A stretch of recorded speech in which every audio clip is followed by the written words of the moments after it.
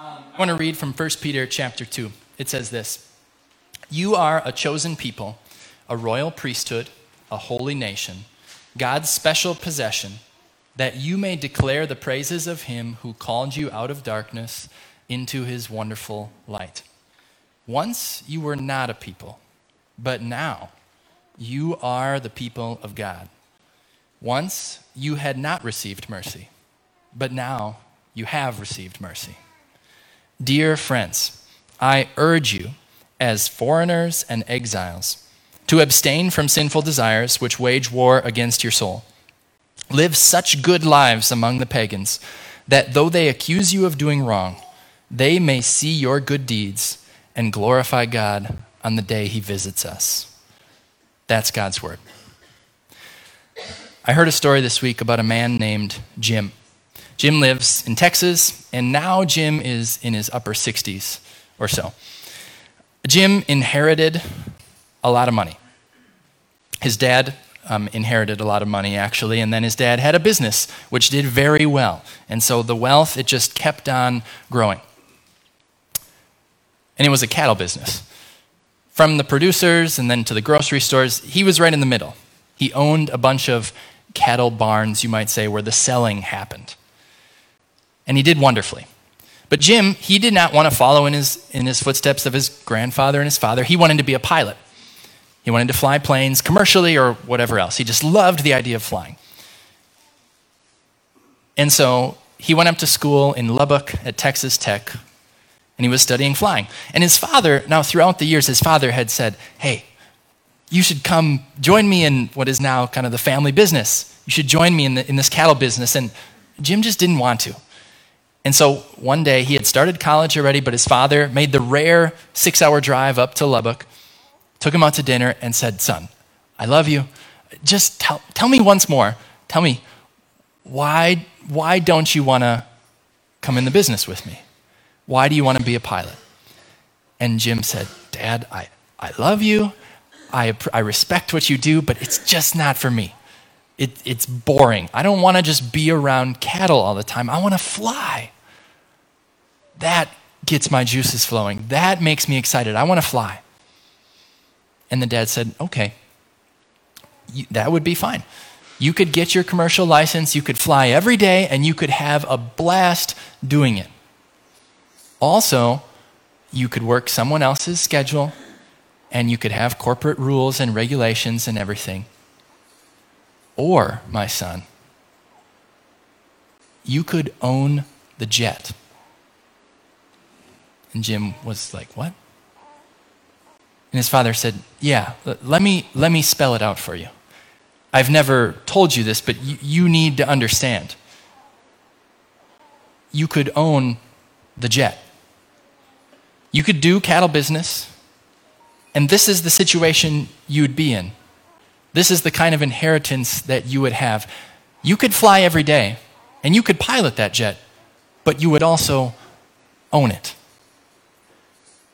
And Jim said, "I never understood until that moment the position that I was in. I never fully understood what it meant to be my father's son. He had to spell it out for me. He had to lay it out. He had to help me understand." Jim, until his father told him, he couldn't really live in who he was. He couldn't embrace the idea of being a cattle person. But once he found out what it meant to be his father's son, well, 50 years later, he says, "Yep, I went into the cattle business.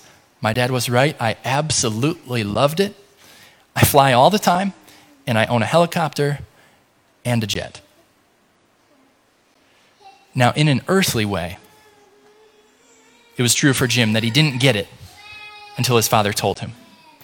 And maybe you're thinking right now, or you thought kind of at some point through the story, "Man, it would be nice. It'd be nice to be in Jim's position." And if you thought that, I got to say, whoa. Because you're not just Jim's father's son. You are the son or daughter of the Lord Almighty. the one who created Jim and his father and his grandfather and all cattle and all planes and all helicopters and all wealth. You have the inheritance of the one who created the entire universe.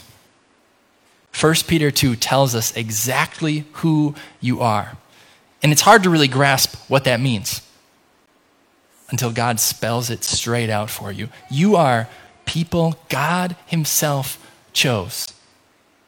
He chose you. You are a royal priest. You're part of God's royal family, and you're a priest. That means you have access directly to God. And you can go to God on behalf of other people. He says, you are holy. You are perfect. You might look at your body day in and day out, or your actions, and say, wow, there's blemishes, there's imperfections, there's things about myself that I wish were different. But when God looks at you, there's nothing he wishes were different, because he says you're holy because of the blood of Jesus. It says you are God's special possession. I've got 2 young sons. One of them, everywhere he goes, he's always carrying something in his hand. And there's always things that he wants to have with him at all times. For God, that thing is you. That's what he says. You are the people of God. He called you out of darkness into his wonderful light. You can see life as he means you to see it. And he says you are foreigners and exiles. Throughout your life, if you feel out of place, it's because you are. You don't belong here forever.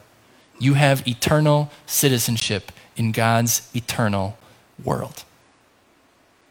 That is your identity. That is who you are. And God says you are all that you declare his praises. And that you live such good lives that even people who hate God or don't even know anything about who Jesus is at all, they see your good deeds and they end up praising God by the end of their life. That is your purpose. With your mouth to declare his praises, and with his actions to live out in such a way who God has made you, that people who don't currently love him now, after seeing you, somehow God works it out so that they do. We just left a building that we have operated out of, and we've been sent out to do ministry from it for 7 years. Let's live in joy at our identities. And if you wonder what that is, just go back and read 1 Peter 2 every single day for the rest of your life. Let's live joyfully in our identities, and carry out our purpose here amongst each other and as we go out from this place. Because God has made you his own, you're his special possession, and he sends each and every one of you out to declare his praises and live such good lives. God bless us as we live in our identity and purpose. Amen.